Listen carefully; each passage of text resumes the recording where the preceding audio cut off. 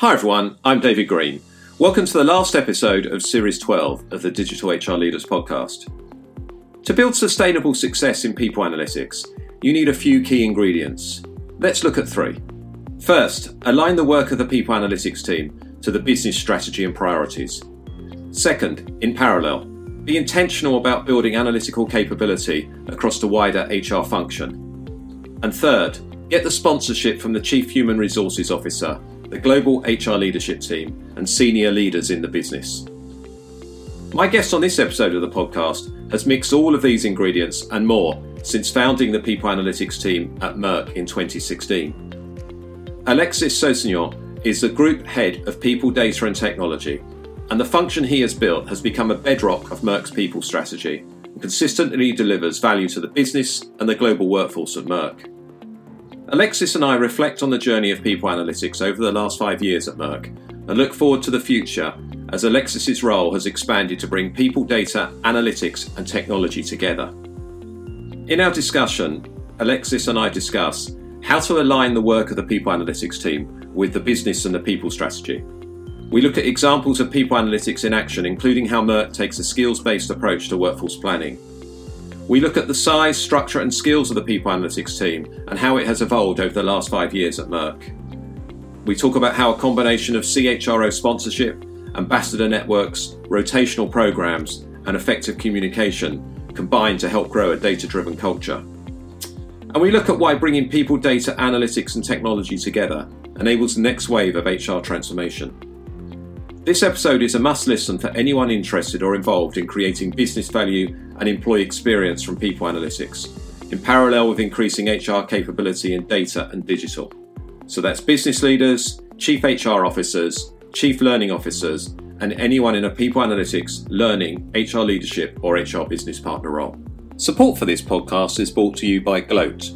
Gloat's AI-powered talent marketplace allows enterprises to break down the silos, slowing them down, and enables agile, future-ready workforces. Gloat matches employees with internal opportunities by autonomously aligning talent capabilities and aspirations with the needs of the business. As a result, managers gain frictionless access to untapped talent at speed, reducing their reliance on hiring externally, while employees gain access to meaningful development opportunities and experiences, including projects, new full-time roles, mentorships, and more. The real-time data generated by the platform provides leaders with immediate visibility into the skills, aspirations, and availability of the workforce. Gloat pioneered the talent marketplace category and is trusted by some of the world's leading global enterprises today, including Unilever, Schneider Electric, Standard Chartered Bank, PepsiCo, Nestle, and many more. To find out more, visit gloat.com. That's GLOAT.com.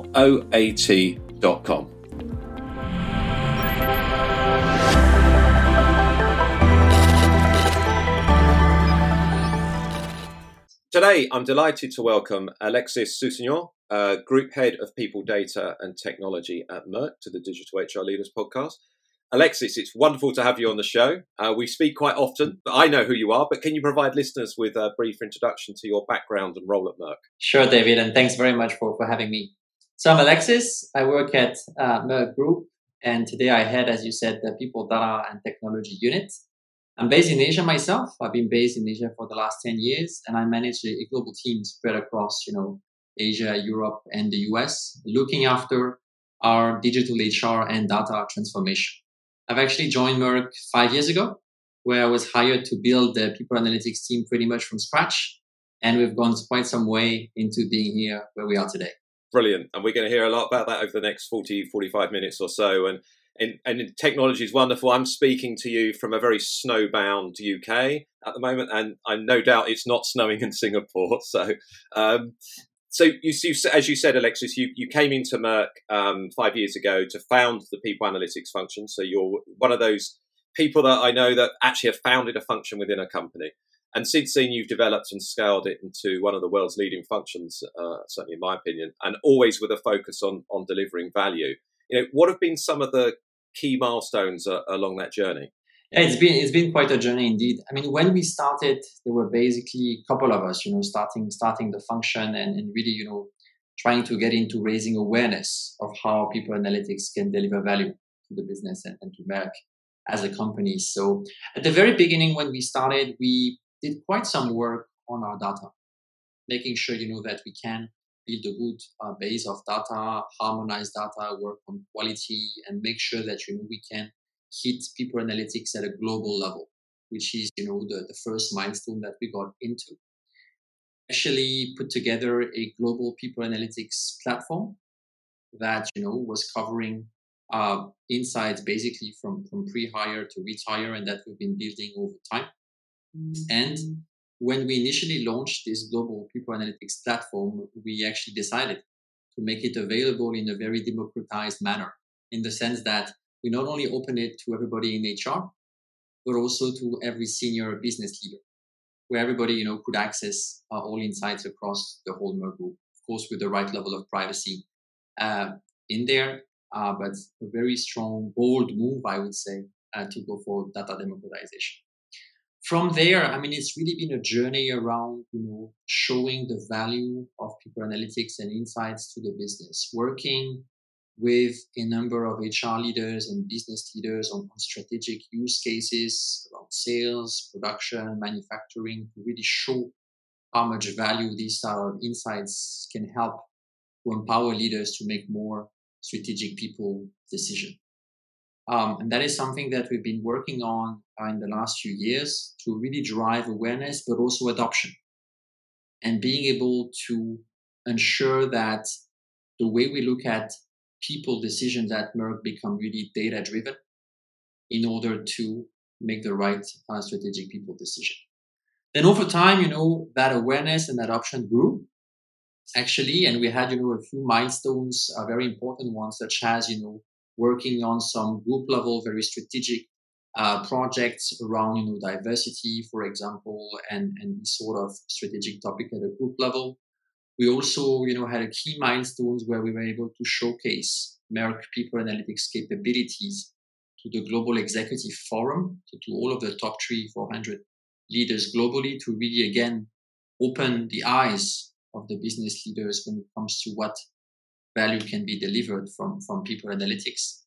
And then, we also got into more complex sort of analytics, bringing a small data science team, working together with the rest of Merck data science network to engage into more predictive analytics, go into more complex and value-adding type of people analytics to increase the type of insights that we could deliver. And today, as you said, David, since beginning of this year, actually, we've decided to expand the scope further to not only bring the data analytics together on the people side, but also to have the technology and combine people, data, and technology to deliver on that strategic priority, which is around accelerating our HR digital and data transformation. Very much in line with what the group is pursuing, right, to become a vibrant science and technology company. So it's been quite a journey, very exciting. Yeah, and it's clear how well aligned the work you're doing and the way you've set yourself up is to the business strategy. What was a couple of things, plenty to dig into there, but what I love what you said there is that, we worked on strategic use cases around sales, production, manufacturing. You'd be surprised the amount of time I speak to other people in similar roles, and they say, we worked on attrition, we worked on learning, we worked, and they say HR things. So I think that a real feature, I think, of the work you're doing is that it's very much business focused. And I think one of the other things I think we can dig into a little bit is, when you said that the data science team worked with other data scientists across the business. They weren't just in isolation in HR, because obviously you have to start small with your data science team. It's 1 or 2 people. And the importance of connecting them to other data scientists in the organization means, A, I guess you've got access to skills and technology and resources, but B, you work together to solve business problems. Absolutely, David. And of course, the topics you mentioned around attrition, learning, diversity are very much, topics that we have been touching. But as you said, always with that very strong business focus, right? At Merck, one of the way where we do that is we operate a pretty robust portfolio management approach to make sure, that we are spending our resources and our efforts on the so-called must-win areas, right? I think we are quite clear, and we we became clear and over time that we cannot win everywhere. And it's really about identifying, these areas where we can build as a company a competitive advantage and to really prioritize on these items. Yeah, because you can't do everything, and it's easy to get lost in stuff that actually isn't that important to the business. Requests for data, pet projects from senior leaders and stuff like that. So you mentioned obviously you're based in Asia, but you run a global team, and obviously that team has obviously grown with the additional responsibility you've got. How is the team structured currently?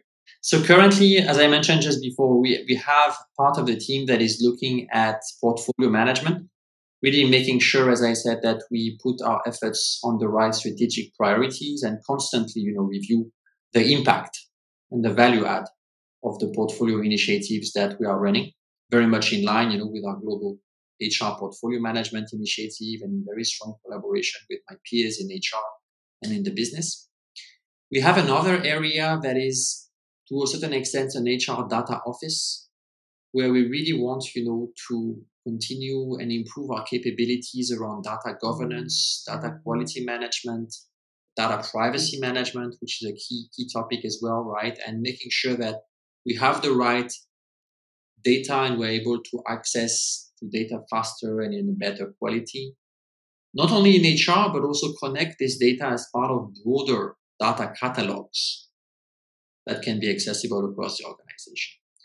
Next to this data office, we have a small people data science team that I mentioned earlier. So you're looking, into more of these more advanced analytics type of technique and deliver more advanced use cases.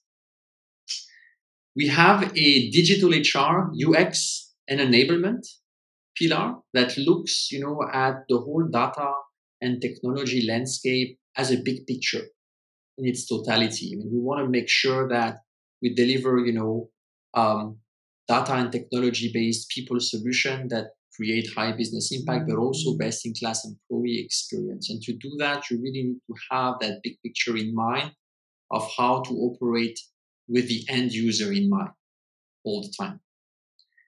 And running next to this digital HR, UX, and enablement pillar are, let's say, more specialty areas on data and technology that are looking at specific pieces of our ecosystem.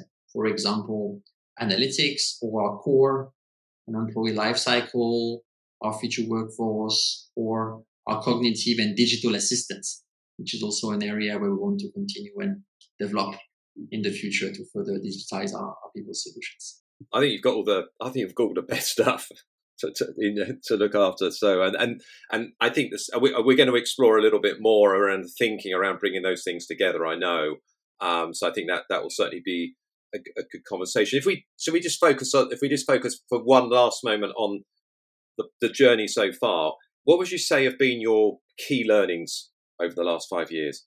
I think one of the key ones is what I mentioned earlier, right? Is that you really got to make sure that you are putting your efforts on the right strategic priorities. Of course, right, we also run, let's say, a small mini R&D, let's say, team that looks more at early development, right, especially in data science. However, we got to make sure that the priorities that we're working on are aligned with the business and the people priorities of the company, and that they can deliver value, and that value, can be delivered in two sort of areas. On the one hand, you got to deliver at scale. You got to make sure that you can move away from the so-called pilot syndrome, if you know what I'm trying to say, and really, unleash the power of these data and analytics insights. And on the other side, what is very important as well is to be able to operate some business differentiated solutions, right? Because at Merck, we have 3 business lines and they operate within a specific context. And it's always very important to shoot for use cases that will serve the Merck Group as a whole, but also use cases that will serve specific business line strategic priorities. So that's really been one of the key learning. I would say the other key learning is that to be successful, it's always better to show than talk, if you know what I'm trying to say.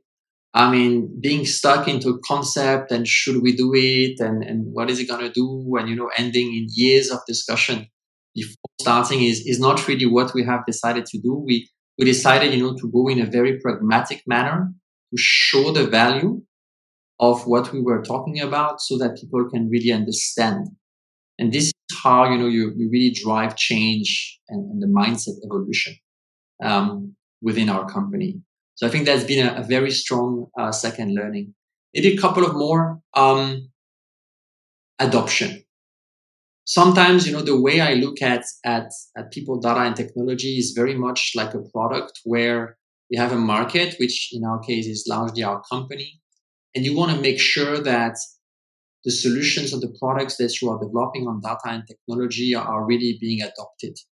Sometimes, you might have the coolest innovation on the data and tech front, but if it's barely used, well, no real point. So it's really around making sure that everything that we are investing in delivers return on the investment that we are targeting. And the last one, which for me is extremely important, is sponsorship. I mean, I personally don't believe that without the sponsorship of our global HR leadership team, of our CHRO himself, and of our business leaders, we would have been able to go that far today. So the journey is far from being finished, but these has been some of the key learnings that I've had so far.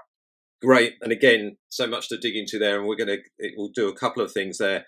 I think you mentioned sponsorship and working with stakeholders, both in HR and the business. It's funny, actually, when I speak to some of your peers and they'll talk about, we've got to get our data sorted out. We've got to get technology. We need to hire a data scientist. And I think I say, all that's really important, but you've got to start with the stakeholders, start with the business, because, if you're not, as you said, if you're not showing the value of what you're doing, you're not going to get the budget to hire people, to spend time cleaning data, to buy technology. It's all about delivering value. So I really like that. And I think that adoption piece, I guess it's about usability. It's not about cool tools. It's about making them usable and helping people to use them, I guess, which I know you've made a huge effort at Merck to do that. So, and I think we'll touch on that a little bit later around how you've helped, colleagues in HR, but also the business actually use some of the tools that you're providing. I think you've talked about this a bit, but it may be that we can summarize a little bit. You've really focused around the business. It's about the business question. It's about solving it's about solving the challenge that, either helps the group or one of your three business lines. How have you managed to elevate the conversation at the business level? And what tips would you offer your peers to do something similar? Because it's very easy to get stuck in the weeds, I think, with analytics. So any tips that you can provide to help people get out of those weeds, I think would be good. Yeah, absolutely. I think it boils down to a few things. I mean, the first one, which I already mentioned before, is to show the value. So being focused on the value add and the impact. So I think I've touched on that. The other very important thing is to be very collaborative. The level of collaboration that we have within our HR organization and together with the business, for me, is pretty amazing and really helps us to go to the business, right, as a people function, to not just talk about this data and analytics product in itself, because, when you look at it from an end user or business perspective, that's not what really matters. What you are looking at is how does it sort of blend and add value into the overall value chain that you are looking at from a business and a people perspective. And, that level of collaboration that we've had with our HR colleagues, our centers of expertise or even our business partners has been a critical success factor. And then I think being able to have a full transparency on how, this type of work can bring value. What I mean by full transparency is, so first of all, being very transparent on, what are some of the key products or use cases that the team is working on, so that, sometimes there might be some opportunities that we might not necessarily have identified at the beginning, but somebody can come and knock on your door and say, hey, how about we maximize even more that data and analytics asset that you are developing, right? So that we can increase its impact. So transparency, I think, is quite key. being able to bring data and technology early in the strategic decision, I think, is also key to elevate the dialogue. Because if you just look at data and technology sort of as a tool, as I hear it sometimes, I think you are actually hindering yourself from some of the potential that data and technology can bring, to some of the design or more early stage strategic discussion, and can really, maybe look at things differently compared to more traditional ways of thinking. And I would say being able to position the power of data and analytics on these strategic initiatives. There are areas where, in the past, maybe HR was not necessarily at the table of certain business discussion for whatever reason. And I think thanks, to the investment that we've been making into people, data and technologies, we're also able to help, our global HR leaders to bring data at a very strategic level on the people side when they're working together with the business.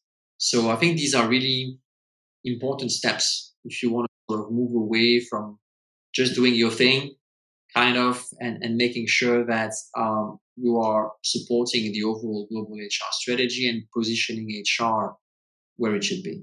Great. All great advice. And, I think that let's now dig into some of the examples of the work that you've done. I think, the work that you guys have done around workforce planning, utilizing skills, I think is particularly interesting. I think listeners would really welcome that. Can you share some of that story?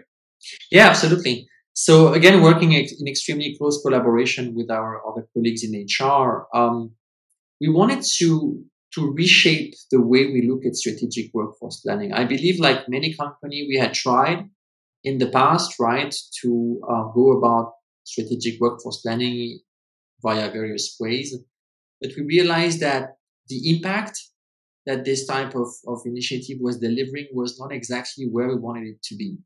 So we engaged, into a rethinking of that particular solution, actually mandated by the Global Executive Board, which helped a lot, right?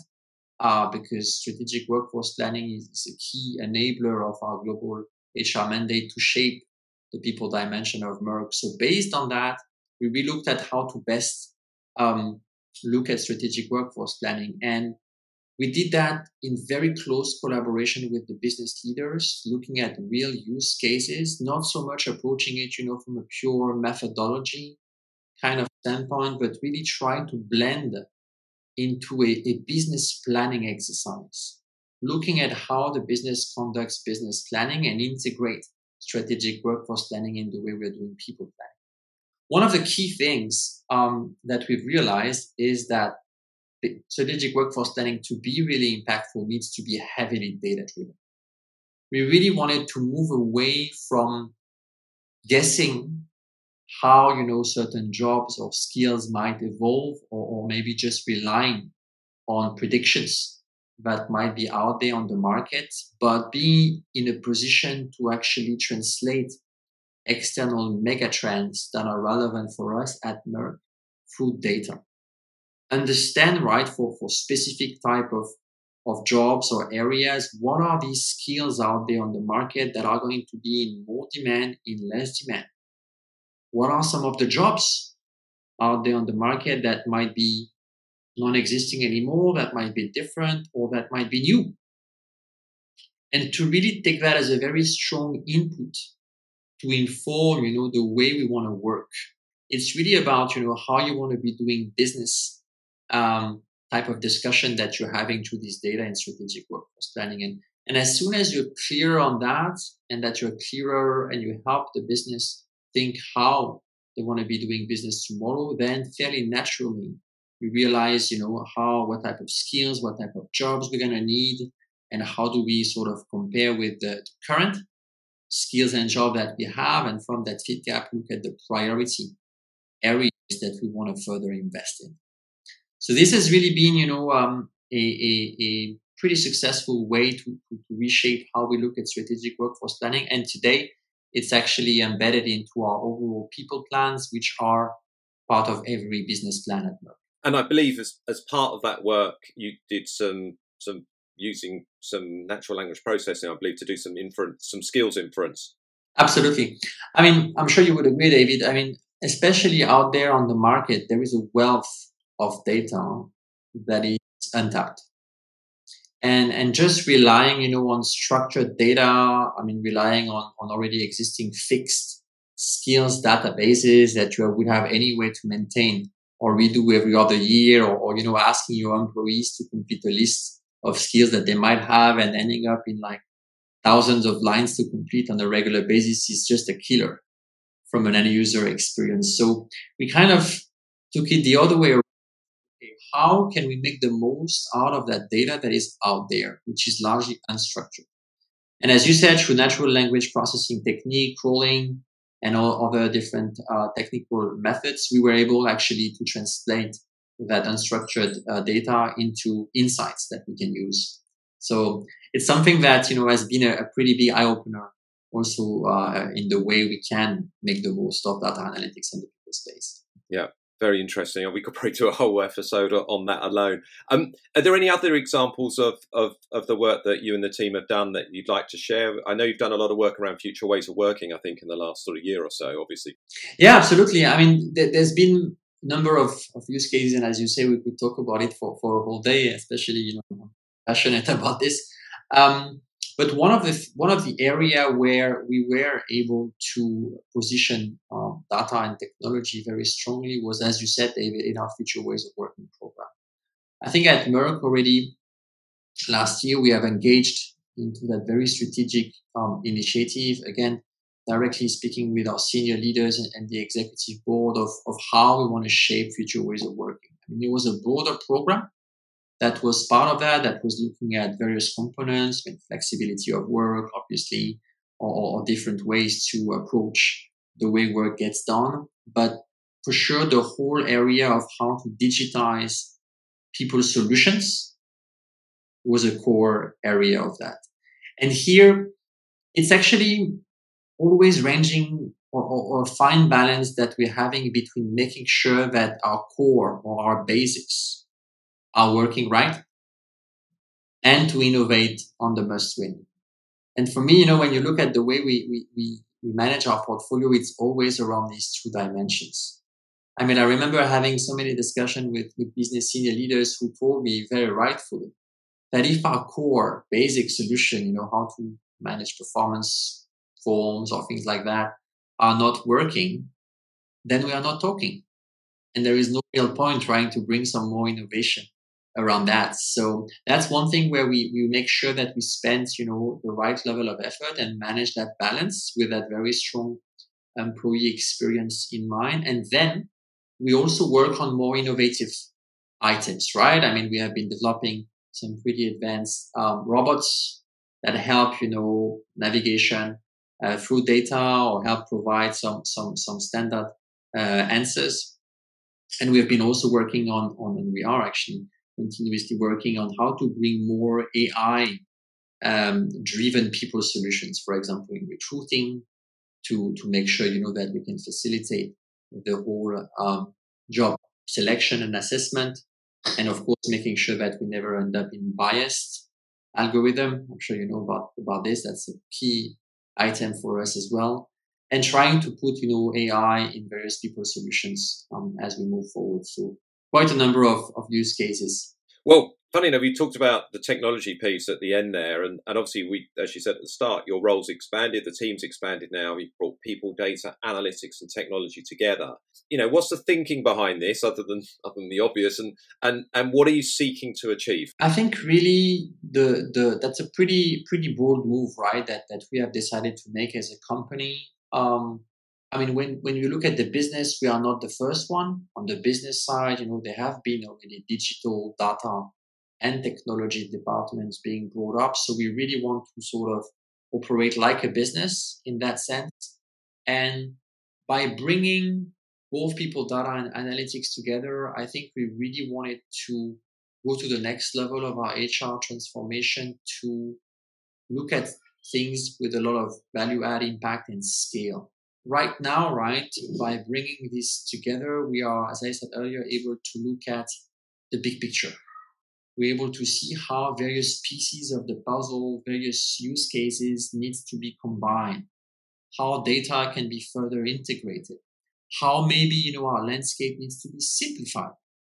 Because, it's not always about investing in new things. Sometimes it's about reviewing what you have and make the choice to maybe integrate certain data and technologies, decommission some others so that you can free up capacities and investment to invest on different areas. So I think making that move brings us the scale and the opportunities to deliver value even faster and broader for the business and for our people solution.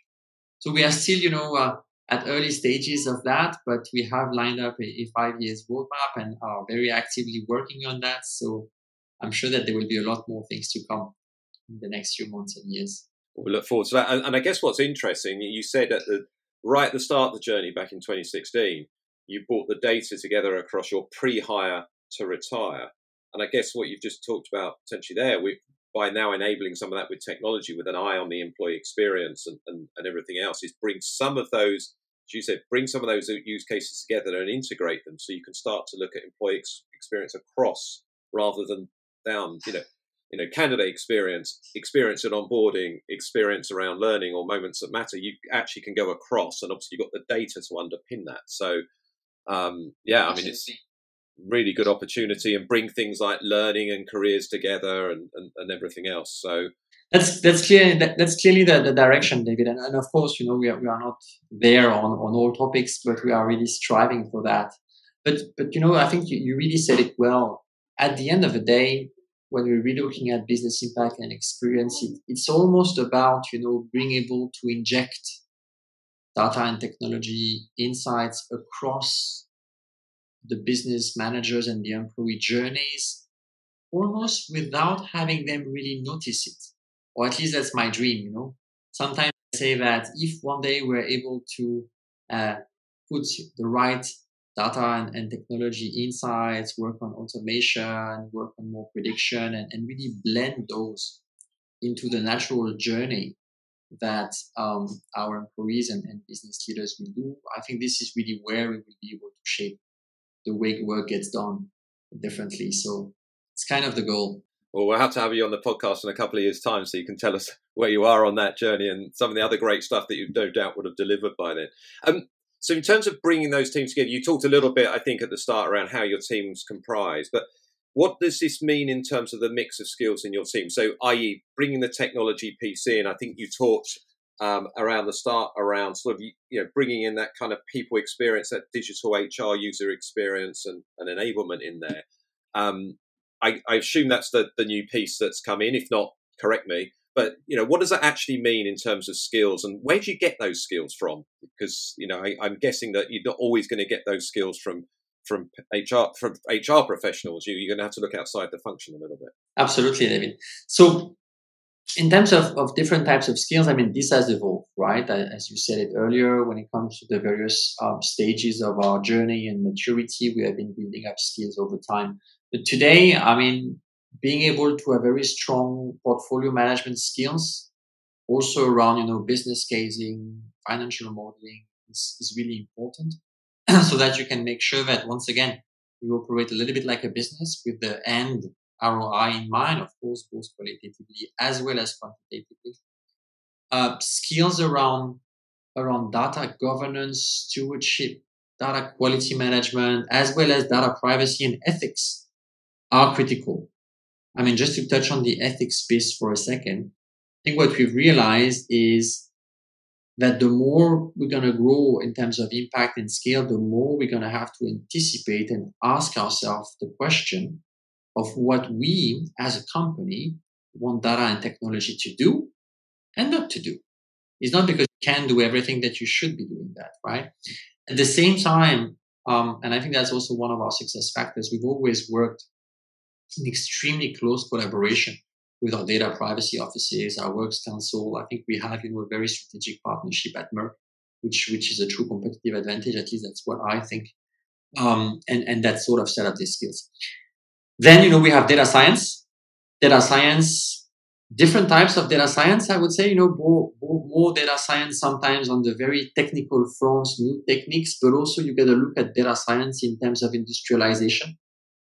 And it's a different skill set, right? I mean, as I said earlier, if you just focus on the first one, you're going to end up with great mini pilots, but you're never going to be able to scale them. So looking at industrialization, visualization is important. We have skills around UX, digital HR, as I said earlier, enablement, so strong focus on people who know the end user, who can, connect with the end users, involve the end users so that we never end up into an HR-centric sort of approach. And then, you really got to have people who can very nicely bridge so-called business or people requirements and the technicalities of things. And this is, another types of profile that I have within my team. I mean, we work in strong collaboration with our IT department, with various other departments. So you got to make sure that you have these skills at hand. And now to your point, David, where do I get the skills? I mean, of course, it's always, a very interesting journey. I mean, first of all, we develop a lot internally at Merck. We put a number of our people on development journeys and make sure that they can grow together with us at Merck. I think that's extremely important. We actually have quite a number of people who are not coming from HR, but have more of a business background. And add actually tremendous value to bring, both sides of the equation together. And then, you might have noticed that from my team setup, a global team. I mean, the diversity of thought profiles that we were able to bring at Merck is definitely something that I believe helped us to bring us where we are today. I'm personally a strong believer of, if you really want to operate a global function like this one, you got to be located globally where Merck is. This is, maybe not just sitting into the headquarters of one particular area. You need to understand Merck. Merck has grown a lot. Merck today operates in more than 66 countries. We have specificities in China, US, Europe, so on and so forth. And we need to understand that. We need to stay close to how the business develops. So these are some of the ways we're trying to do this, David. Great. And it's not just about the team, obviously, as well. I know you've done a lot of work around helping your wider colleagues in HR and the business. What are the steps that you feel that, what are the steps that need to be taken, or have you taken rather, to improve data literacy amongst the wider HR community? Because that's a challenge that a lot of your peers say that they've either got or they've had and they've tried to overcome it. But I know you've done some really good stuff at Merck around that topic. Yeah, I mean, we did a few things. One of the things that we realized pretty early, especially 3-4 years ago, is that if you want to increase data literacy, forget the tool. It's not about the tool. It's about what you can do around it. And this is where, we have been building communities within HR and even more broadly in the business that come together to share how they have been getting value out of people that are in technology insights. So being able to build some ambassador networks that serve as multiplier into your upskilling efforts is something that has been proving to be extremely successful. Being able, as you were referring to earlier, David, to go beyond the HR community. I mean, we are very involved, for example, in the overall Merck data science network. That actually is more of a business network, but having these touch points is something that we have and that we are putting a lot of effort on. We have, I'm just thinking of the few main things. We have also been working on rotational programs where different people from various parts of the organization either have been working jointly with us for a period of time, or maybe even swap jobs with some of our team members, or join for a particular rotation. I think that has also helped a lot. But the main thing, right, is really the fact that data literacy in HR and technology is actually one of our global HR strategic priorities. And as soon as, from a sponsorship and a messaging standpoint, you make this clear, which is something, that we as a global leadership team together with our CHRO have been making pretty clear, have really been giving us, quite an accelerator to move towards that. So various ways. I mean, we've also tried things that didn't work. I will be honest with you. But these are some of the big things that have been proving pretty successful so far. Yeah, I mean, I know because you kindly invited me to speak to one of your ambassador networks towards the end of last year, and I was struck by the enthusiasm, the questions. Clearly, I mean, I think it was the end of the first year of that ambassador program. You could see the level of, as I said, interest, but also awareness and capability. I think was really struck me because that was a group of around 40 people, and as you said, they act as a multiplier. And I know, and I think it's very important. It's something that really has to be highlighted. Having that clear messaging from the CHRO and the HR leadership team that this is the way we're going as a function in HR. That really is important in setting that path for people. They know that, okay, if I want to be successful in my career at Merck in HR, then I need to do this. And actually, as you said, part of the ambassador networks and the communities practice, they see actually it's not just that I need to do it; it's actually going to help me. It's going to help me have more impact with my customers in the business as well. So, yeah, I think it's a really good template actually that other companies can follow. So, yes, that's something you're right to talk about there. So, last couple of questions. Obviously, you've been more than people analytics, but you've been effective as part of your portfolio running people analytics for 4 or 5 years now, and obviously been pretty successful in doing that. And it's great, I think, that you just said you're setting an example, I think, to a lot of your peers. What are the key tips that you would give to a people analytics leader or a CHRO for that matter, who is looking to scale people analytics in their company? Maybe they were where you were back in 2018 or something. How do they get to the next level? Or maybe they're starting. This is probably some of the stuff you said about focusing on the business, but if there's anything additional that you'd like to add there. Yeah, absolutely. When focus on the business is clear. I would say don't think that when you are starting, it's all about data science or having, data science skills within your HR team. I actually don't believe so. It took us a couple of years before we started to bring our own data science in the people space. Before that, we were very much working with the broader Merck network. So what I'm trying to say with that is that it is not so much around the technicality of the insight that you're able to produce. It's much more around how much can that insight can deliver value to a strategic business question or business problem that you're trying to reach. So really start there. Not so much kind of HR centric, but again, look at the impact that is being delivered. I think another thing that I sometimes hear, right, when I speak to some of the peers also out there on the network, is spending, sometimes years maybe in trying to clean up the very best data at global level. I mean, data quality is critical, don't get me wrong.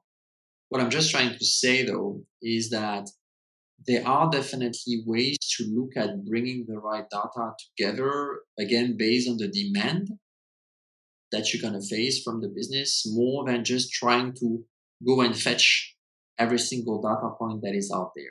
That is something that I sometimes hear, right, where we kind of, we're still, in that data consolidation piece and it might take us some more time before we can start. I don't think that's the case. I think, as soon as you are clear on demand, then you can already start running on the data analytics front. And the last mini tip, I think it's just a small repeat from what I said earlier, but it's sponsorship. You got to walk what you talk. I mean, if you really want to bring, people analytics and technology at the core of your HR function or your people analytics function, well, you really have to speak with one voice. Make sure that all the way from the global leadership team to your partners, to your employees, everybody speaks with that same voice, understand what's in it for them, and go all together in that journey. So these are a few tips that I can think of, David. Very, very, very good tips. And that leads us nicely onto the last question. So it's on a theme that we're asking everyone about in this series. Will jobs now be more deconstructed and instead be based on skills? Nice, easy one to finish with. It's a really good one, and something extremely, extremely time relevant for us. Listen, I think especially as we look at the current pandemic that we are unfortunately going through, and how a number of businesses or organizations have managed to navigate through that pandemic so far with more or less success. What is clear is that the way work is going to get done is going to be different. Maybe not at the same speed, maybe not at the same scale, with a lot of differentiation, that's for sure. But what is clear is that different types of work are going to be done differently. And as soon as, you're kind of clear on that, it becomes pretty natural to think that the way where jobs were assembled in the past, by a set of activities to a certain extent, might not be assembled in the same manner. And, there might be opportunities to look at activities and tasks in a new context with new enablers around us, right? I mean, we talked about technology, be it automation, augmentation. I mean, set of tasks are going to be made differently. And this is why, personally, I believe in that motto that I hear sometimes, that skills is one of the key new currency, where, we should be thinking a lot more in terms of skills than just in terms of jobs, if we want to be ready to tackle, the next years that are ahead of us successfully. So definitely something that I'm sure we will hear more about in the next few years. I'm actually extremely curious to see that. I'm curious to really see the results and how companies, are able to progress in that direction beyond just the fact of saying it. Because I think you would agree that we hear a lot about that, especially out there on the market around, how jobs are going to change and the future of work and all of these things, which is great. I think that's a clear trend. However, I would want to see how much this will become real, how fast and how. And at Merck, at least, we are trying to approach this very proactively. We don't want to be caught by surprise or be disrupted as much as possible. So trying to engage, again, as a whole company, right, with all of our partners, employees, leaders, into making sure that we can think or rethink how different types of work will be made and what will be the implications on jobs and skills. Right. And I think actually having that kind of employee experience as part of your responsibilities is great, because I think a lot of it will be driven by employees anyway, or the workforce, because we can't try and force the workforce to do stuff that they don't want to do. But I think a lot of it is coming up from the workforce now, and companies are having to adapt to that, which is no bad thing. Absolutely. Again, it's all about being driven by the impact and the outcome. What you want to have versus having too much of an HR centric view. So staying close to how the internal and external markets are evolving, and making sure that you can influence that to shape the way work gets done and the people dimension of it is extremely exciting. Well, Alexis, I think we could carry on talking, but Ian, he always laughs when I say this. Ian will cut us off at some point, so I'm going to end the conversation now. Thanks so much for being a guest on the show. I think it's so much learning there for listeners. How can people stay in touch with you, Alexis? What's the best way? I think LinkedIn might most probably be the best way, right? To stay in touch with me. I'm actually spending quite some time, also hearing out what are some of the great practices that might be out there on the market, and also, exchanging ideas or even co-creating ideas sometimes with you, David, sometimes with others in peers. So I think that might be the best way to be in touch with me. Brilliant. Well, Alexis, thank you very much. It's been an absolute delight. Same here. Thanks, David. Thanks for listening to this episode of the Digital HR Leaders Podcast. I hope you enjoyed it. You can subscribe via your podcast app of choice. If you did enjoy listening, please do rate the show on your podcast app and share it with your friends and colleagues via social media. We rely on your feedback and support to keep being able to make the podcast. If you haven't already, do check out the My HR Future Academy at myhrfuture.com. It's a learning experience platform for HR professionals looking to get certified in people analytics, digital HR, and workforce planning. You can also subscribe to my weekly newsletter by going to the My HR Future website. That's all for this episode, and indeed this series of the Digital HR Leaders podcast. Thank you to all our guests in the series: Ina Gancheva, Jeroen Wells, Ruslan Tuvbulatov, Karen Powell, and Alexis Sausignon, as well as the sponsor for Series 12, Gloat. We'll be back soon. Until then, stay safe, stay well, and I'll see you next time.